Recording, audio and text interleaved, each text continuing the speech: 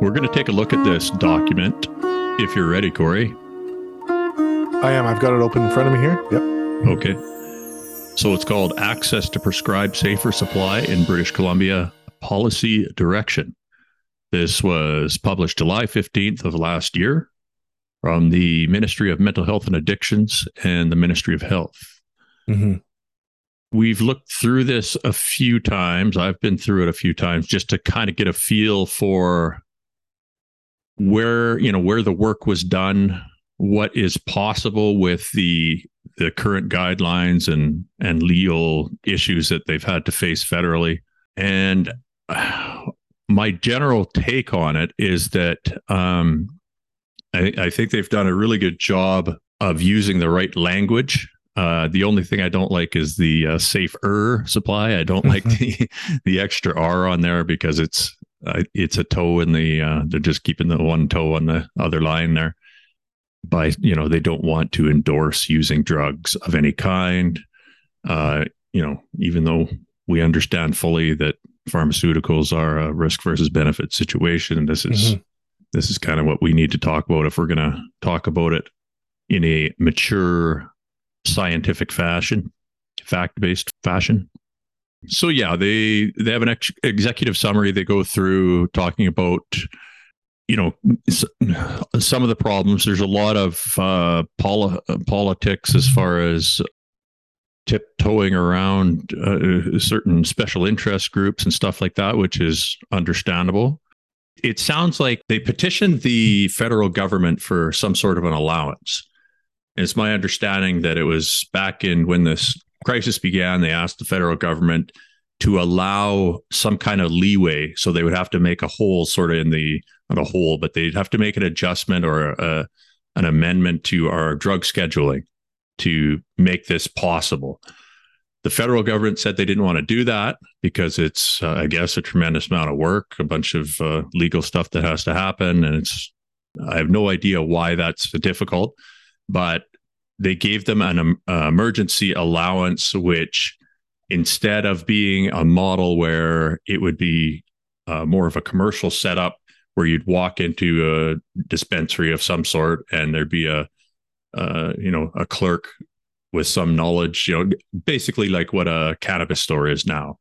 This is what I believe to be the general idea that most people are looking for as the one that would actually help solve the problem.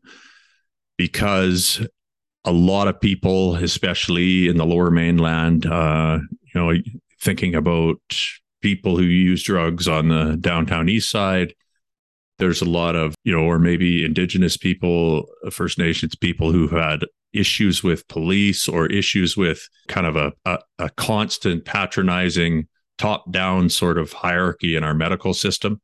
So the idea was to kind of get this access set up with as low of a barrier as possible and make the whole thing not traumatizing if possible as well. Yeah. Well, actually giving the person. So my idea, well, I'll ask you, Corey, what would your idea be of a ideal safe supply scenario for our situation?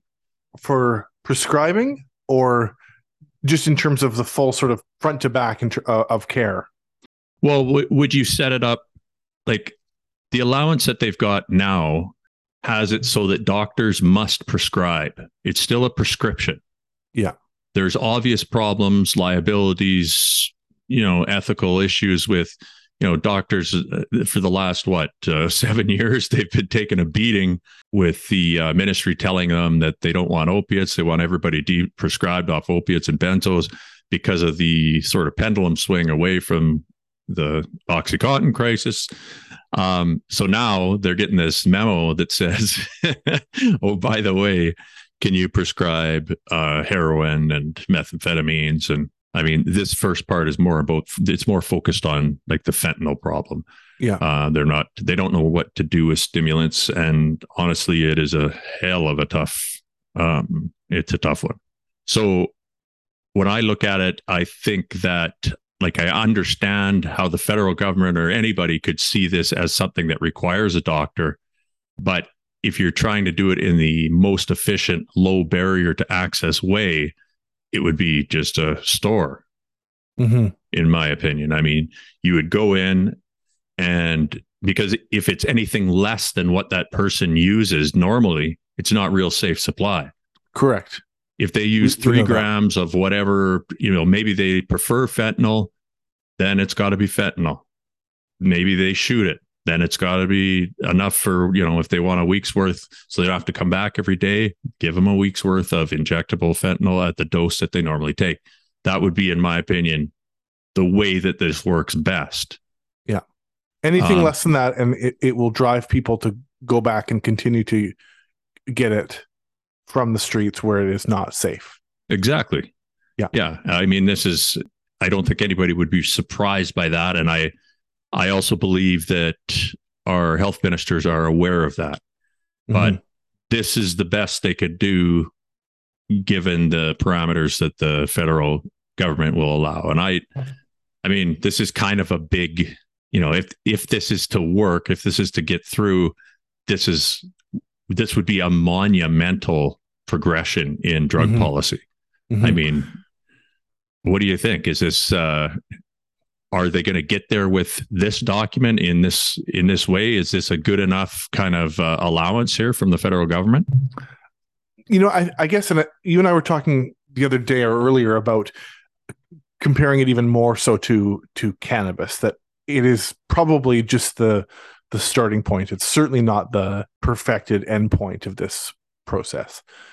There's a point in the document that says that physicians will have the choice about prescribing. So if they're not comfortable with it, if they're not interested in making that a part of their practice, they don't have to do it. That said, I would imagine that there will be an appetite or an openness, a willingness in our province for physicians, at least some within each region, to be willing to do it.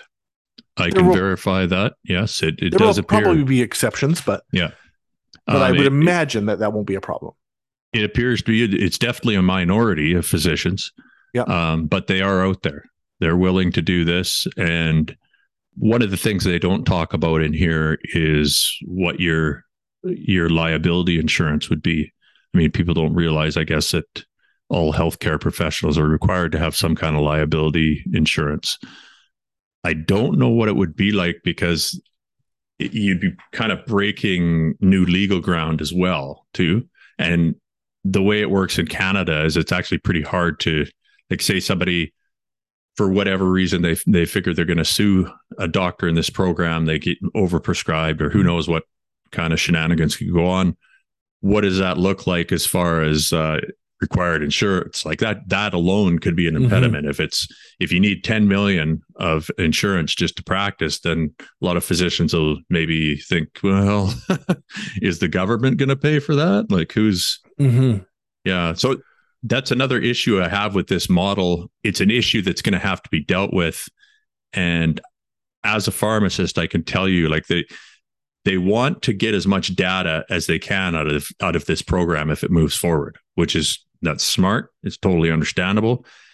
But the way that they want to do that is through like normal pharmacy dispensary methods. So that means there's going to have to be a certain amount of information that the patient provides about themselves. There's going to be a record of their drug use on PharmaNet. And I guess what they're going to do, it says in here, they're going to set up some products that are paid for and other products that are special authority. And I can't tell you how much of a pain in the ass that would be in this situation. Can you clarify for those who don't know what PharmaNet is?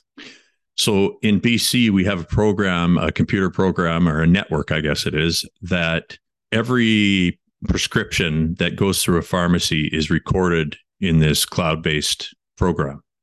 And it records all that data, patient notes, all your details as far as phone number, contact, where you live, age, and all that kind of stuff, significant medical conditions, allergies, you name it. But this is, it's collected when you fill a prescription at a pharmacy, and then it stays on there for a certain amount of years. And then I don't know what they do with it. That's great. It's just that in BC, we have a kind of a complicated healthcare program. Like we do a good job at paying for lots of medications for people who need the medications paid for. It's just complicated to the point of it being a hindrance. And I'm saying that in the nicest possible way. Yeah. So the document says that Pharmacare will cover the costs of safer supply for eligible BC residents. Yes. Multiple problems in that sentence. Tell me. Eligible is the big, they've left this one kind of open, right? Open to interpretation. And I think it's the same with the physicians. It's basically, if you feel like you want to do it, right? Because there's no guidelines, there's no protocols. That's what the whole thing is about, is trying to bring those in. So because you're breaking new territory, it's kind of the same for patient eligibility. They don't know. This is not harm reduction. This is a step beyond. I guarantee it would change things overnight if this gets through. Mm-hmm. But I don't think, like, it's fine the way they've put eligibility in this document, in that I think it can be interpreted as anybody who needs it, which is fine. But because they've decided to cover these products, and I guess I really don't understand why they would do that. I mean, maybe they think that it'll cut down on like petty crime. Mm-hmm. I'm not sure, but what it will do is it will slow down the process. You know, they probably have lots of people who are going to use this program. They either have had trouble at pharmacies, or they don't have a home address, or, you know, it's going to be, the documentation could be a problem alone. Mm-hmm. And now if you're asking eligibility and you're going to track how much this person is using, that means, you know, they're going to put limits on some things. Like, that's how they do special authority. They might say you have diabetes, and you have to get covered for diabetes supplies in BC, you have to go see a diabetic nurse and get educated with all the materials. And once you present that, you know, kind of card that you've been educated, it goes on to PharmaNet. And then when you go to a pharmacy, those medications get covered. This would be the same type of idea for the medications that are special authority. Who is making that call? You know, and that's not, there's also issues with income too. And because there's going to be people who have high incomes, and they're going to come in there and they are going to have to pay. I can't imagine that most of the things they'll need here, like Hydromorph, is cheap. All these things should be fairly cheap, actually. What is a form that would be expensive? I guess maybe if they wanted to do patches for some reason, maybe, but that's another thing too. Like, is it going to be combined with opioid agonist therapy? I think they should maybe say no on that one and just direct those people to pharmacies, because it's already happening, and just focus solely on this. But naloxone training, there should be naloxone kits definitely available at a location. It's got to be a physical location of some sort. I wanted to ask you this point, and this fits right in with what you're saying here. Tapering or transitioning if a patient is not taking or benefiting from use of prescribed safer supplied medication. So that's pretty subjective. Like, if they're not taking or benefiting, then there will be tapering or transitioning. So saying, for the obvious one, is like, you go back and say, hey, this isn't enough. This isn't cutting it for me. Would they look at things like a patch or like something long acting? Is that what they mean? It's difficult to say what they mean. If this is real, you know, if this is a safe supply that it appears to be, as far as the language they're using is concerned, that means that every attempt is going to be made to listen to the individual who comes in, the person who's using drugs to come in. It's not we're going to tell you what's going to happen. They're going to come in and they're going to say, this is what's going on. Mm-hmm. So there needs to be a bridge of trust there. This is how much I'm using, and this is the form I'm using it in. Can you help me?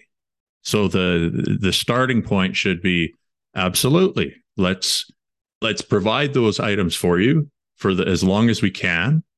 And if they're open to, you can ask, do you need any overdose equipment? Do you have needles? Could top up on harm reduction stuff at the same time.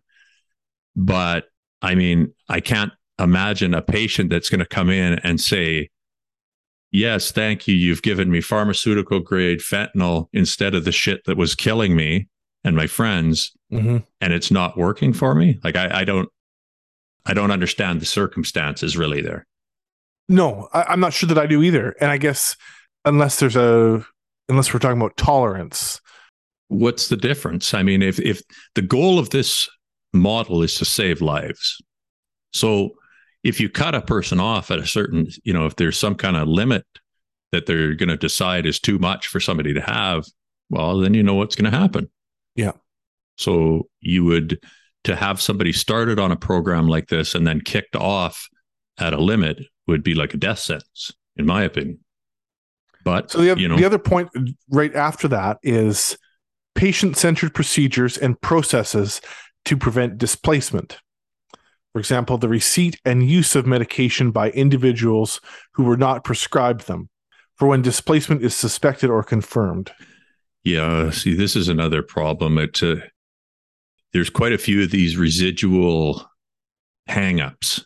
And they're just going to have to get over it. People are going to use, look, right now, I have old couples who come into the pharmacy and they're on the same medication because over the years, they just trade. You go to old folks' home, it's like a flea market for drugs in there. They're trading Ramipril for losartan, and people don't always take their medication as directed. Okay, circumstances like this, maybe that person who gets the safe supply goes out and finds they've got a friend who's withdrawing, and all they have as an option is shitty drugs. And they're like, hey, you know what? I'm pretty topped up here. Take some of mine. So you're going to punish that person by limiting them from the program? Come on. Can't do it. Yeah. No, to me, that sentence reads of fear of the unknown and keeping one, like you said, keeping one toe back. There's no, like you said, that is not something that can be controlled. No. Whether or not someone is going to share or use someone else's prescription or whatever. Once they walk out of the pharmacy, anyone, it's out of their hands.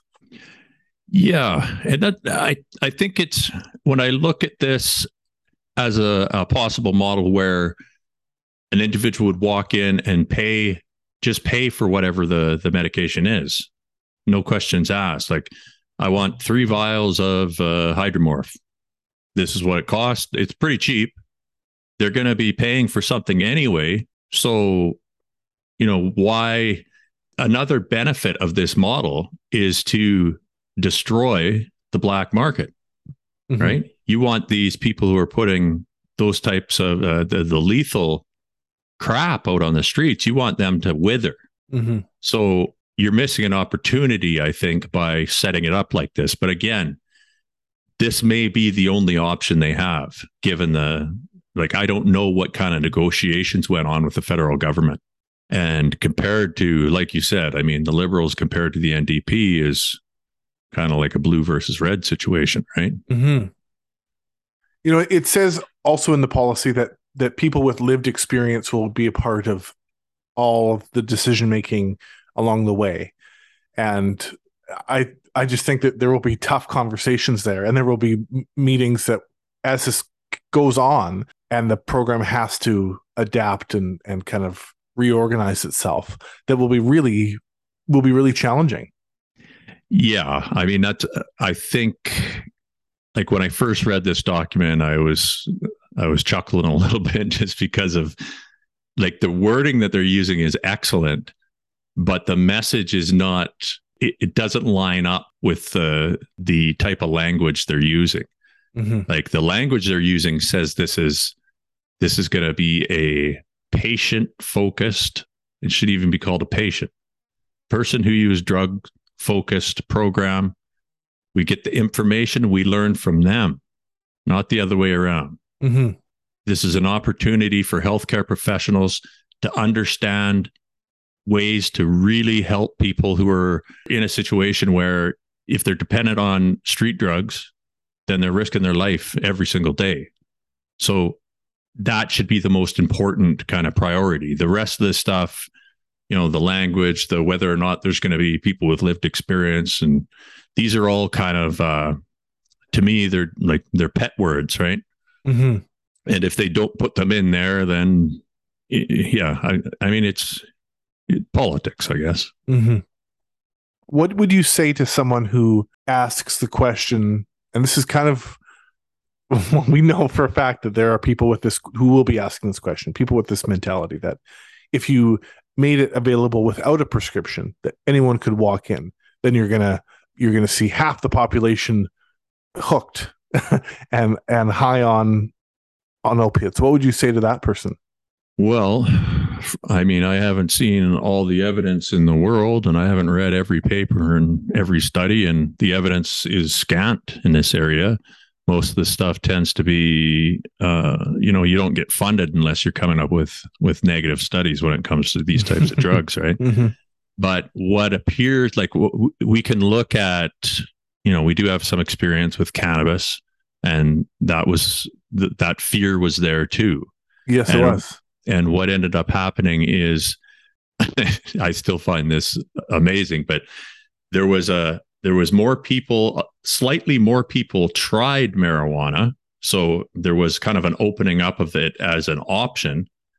And these were people that the only reason they didn't try it was because it was illegal, which is, that just boggles my mind. Like, I can't, you're like, I would love to try some cannabis, but yeah, gosh darn it, it's illegal. So I won't. Like, that is like, I want to meet that person and be like, what in the hell?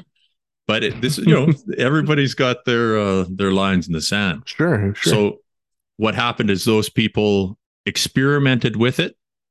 Mm-hmm. Most of them didn't become, well, the vast majority of them maybe didn't become chronic users. And who knows, like, I didn't see any tracking that demonstrated that they were even recreational users for very long after.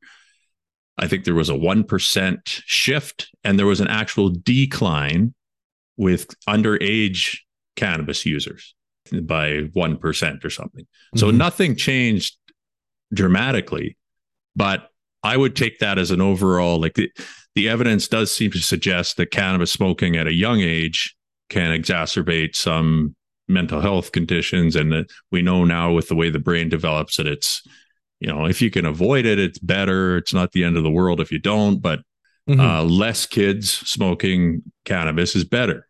So that's how it worked out there. I mean, it's just speculation after that, really.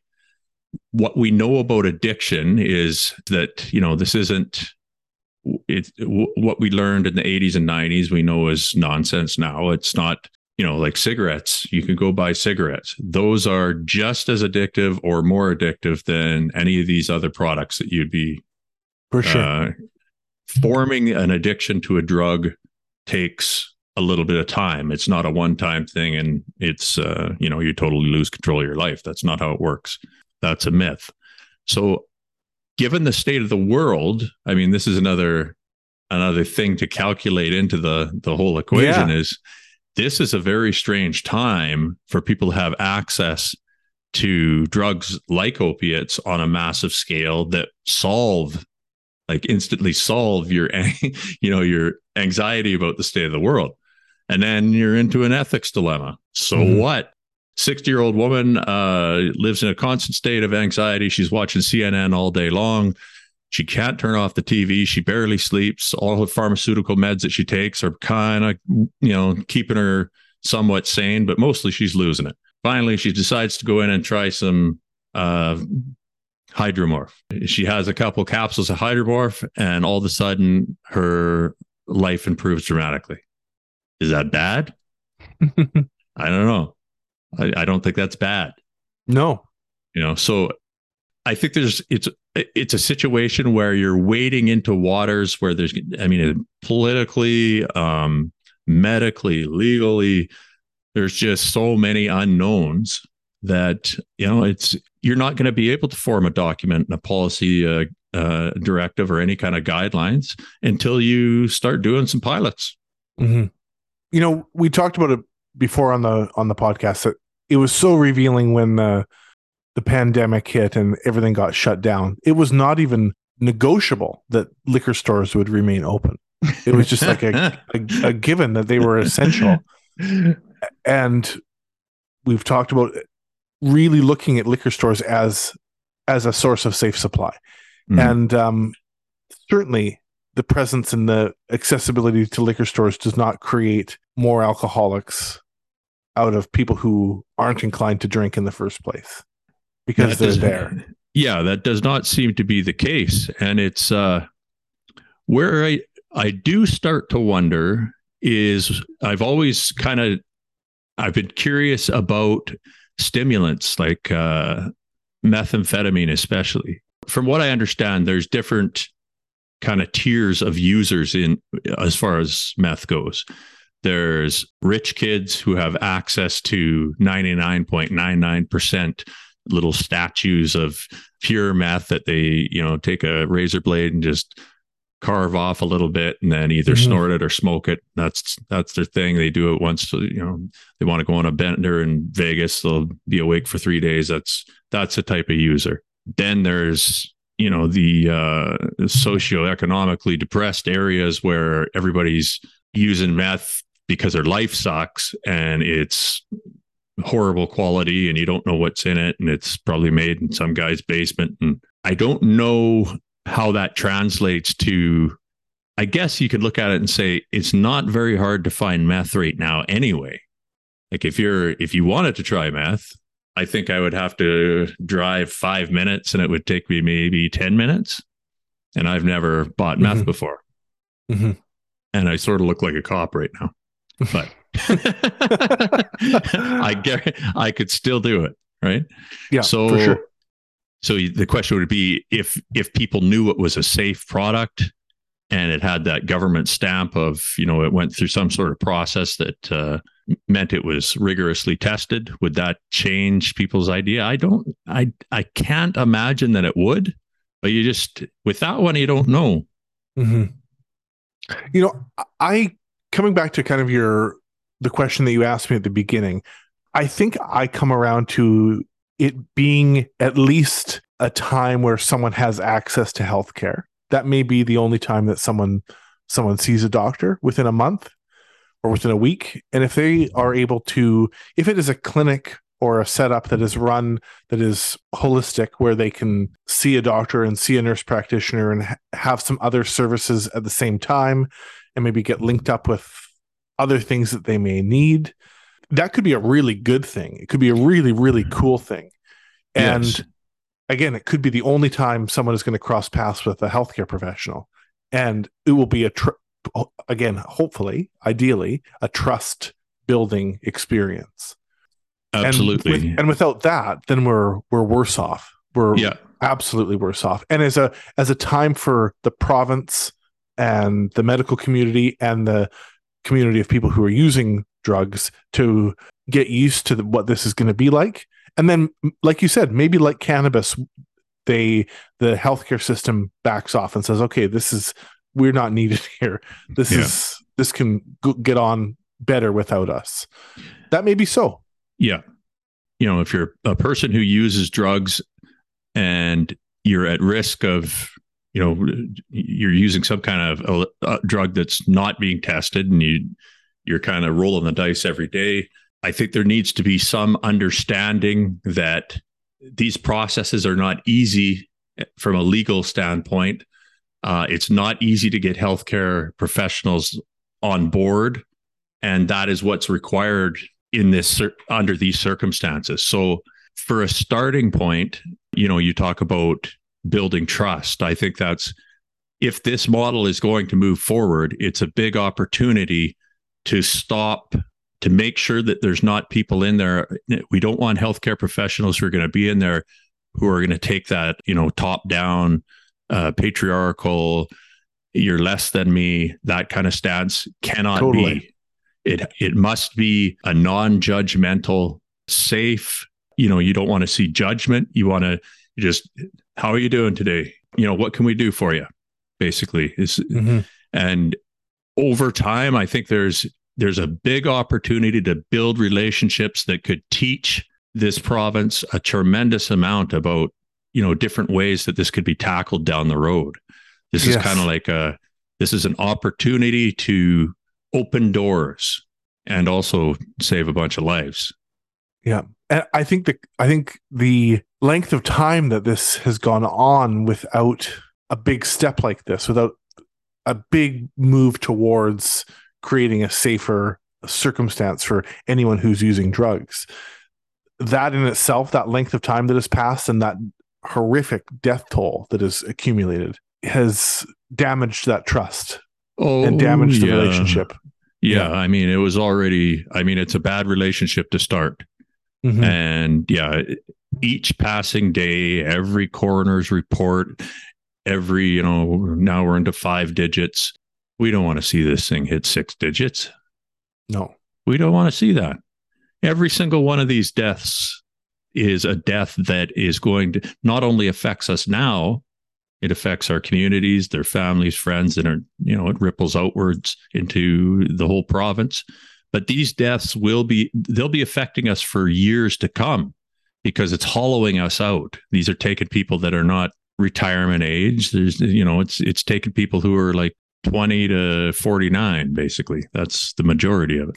Yeah. I've got the August statistics in front of me here from BC. 169 deaths from illicit drugs in August, and 71% were aged 30 to 59. Yeah. 71%. Yeah. And that's your, if you want to look at it like a cold-hearted business person, that starts to affect your GDP. Yeah. I mean, you're losing a lot of people who could have a job somewhere and could be producing products. I mean, in this document, I think they open with some kind of number. Is like $1 billion a year. Oh, here we go. The total health costs of opioid use in BC, so it's just opioids, are estimated to exceed 90 million annually, and the economic cost of lost productivity associated with opioid use close to 1 billion a year. So, what do we spend to run our healthcare system in BC? What is it now? Like 10 billion? It's always going up. I'll have to check on that. Maybe it's $1 trillion. But 1 billion a year, that's a lot of money for BC. And we'll see, I guess. I mean, I don't think that it's a problem that's going to get rushed by an economic factor. No. But there are certainly, there's going to be people who are looking at that and scratching their heads. Yeah. But I don't know, like there's no indication as to what drugs would be provided other than they say it'll be started with opioids, and then they don't know what to do with stimulants yet, so they're gonna go opioids first, see how it goes, and then so I'm guessing that means no cocaine either. I have not seen cocaine listed on this document. I was looking for it, and because the number of overdose, and I haven't seen that statistic either about the number of overdoses related to, or accidental overdoses related to cocaine use when they're not even aware that they're taking a opiate in the first place. Yeah. I lost a friend's father. He came to Kelowna and was just a recreational user and got a hold of some cocaine that had fentanyl in it. Opioid naive, gone. Yeah. And I don't know how those get counted. Would they count that as an illicit opioid death? I think they would, like, or at least I'm recalling scenarios that I encountered when I was a nurse where it was certainly called an opioid overdose that didn't line up with what the friends or the people that were with the individual were saying.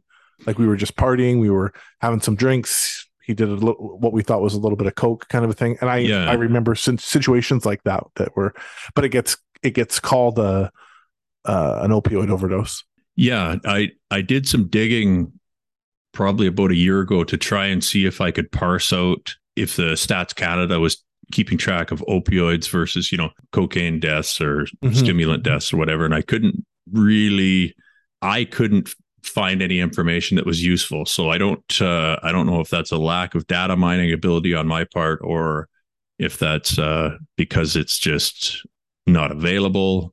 You would think, though, that it would be beneficial to, you want those numbers as clear as possible. And if it's lots of them are going to be polysubstance. So if they're polysubstance, great. Yeah. Put all those down, and that's a category. Even with these adulterants, don't just say it was idolazatam or whatever the new benzo is they're putting in there. Say exactly what was in there, and then mark that down and keep all that information so that you can track where this is going. Yeah. I don't know what the coroner. I don't know what the coroner's obligated to do, or what their responsibility is. Mm-hmm. They do seem to be quite pissed. The coroner service, yes. I would imagine they're very tired of this. They've been in my opinion, one of the most outspoken advocates within the establishment of our province. Yeah. Mm-hmm. Yeah. Yeah. Imagine that's your job, and you're seeing these, it'll be, here's a 24-year-old successful business guy. Here's, like, I just lost a friend, got her whole life in front of her. Mm-hmm. Beautiful girl, bright, gone. Yeah. That has got to be hard. When I start looking at these medication coverage issues, because how are you is it going to be that they need to go back to the doctor again and say, the doctor's they're going to say once, okay, yeah, that sounds good, let's give you this. Yeah. Yeah. So what special authority, what would that person need to get this extra thing? Like, they're only providing snortable cocaine, but this person doesn't have a working nasal passage, so then they qualify for injectable. I don't know. When you said a moment ago about the perils of having pharmacare involved, do you mean as just an added layer of bureaucracy that will complicate matters and muddle things up? Yes. Yeah. It's going to slow things down tremendously, because it does that already with like normal pharmacy. Patients don't understand what's going on. Like, what do you mean? I got the doctor. Lots of times what will happen is you'll get somebody who's, average income. They go in to see the doctor they get an expensive medication. The doctor tells them that they've applied for special authority. So they've met the criteria for whatever is going to make this drug covered. But then they go down, they don't understand that just goes towards your deductible. So you still might be paying the whole thing if your income is such and such. So then patients get mad, right? They're like, but my doctor just told me that the special authority, as pharmacists, you got to try to explain it, but it's very complicated. And there's 2 tiers, it starts at 70, and then you get, you have to go for a while before you hit 100%, and it's only certain drugs. And there's a reference drug program. And it's a smart way of doing it for saving money on generics and stuff. And I applaud them for that. But the way that the program is rolled out is terrible. There needs to be substantial cutting of red tape and streamlining. So that could be a barrier that could actually push someone back to finding another option. Yeah. And putting them at risk. Well, let's say the person comes in, and this is a dispensary that's just started this.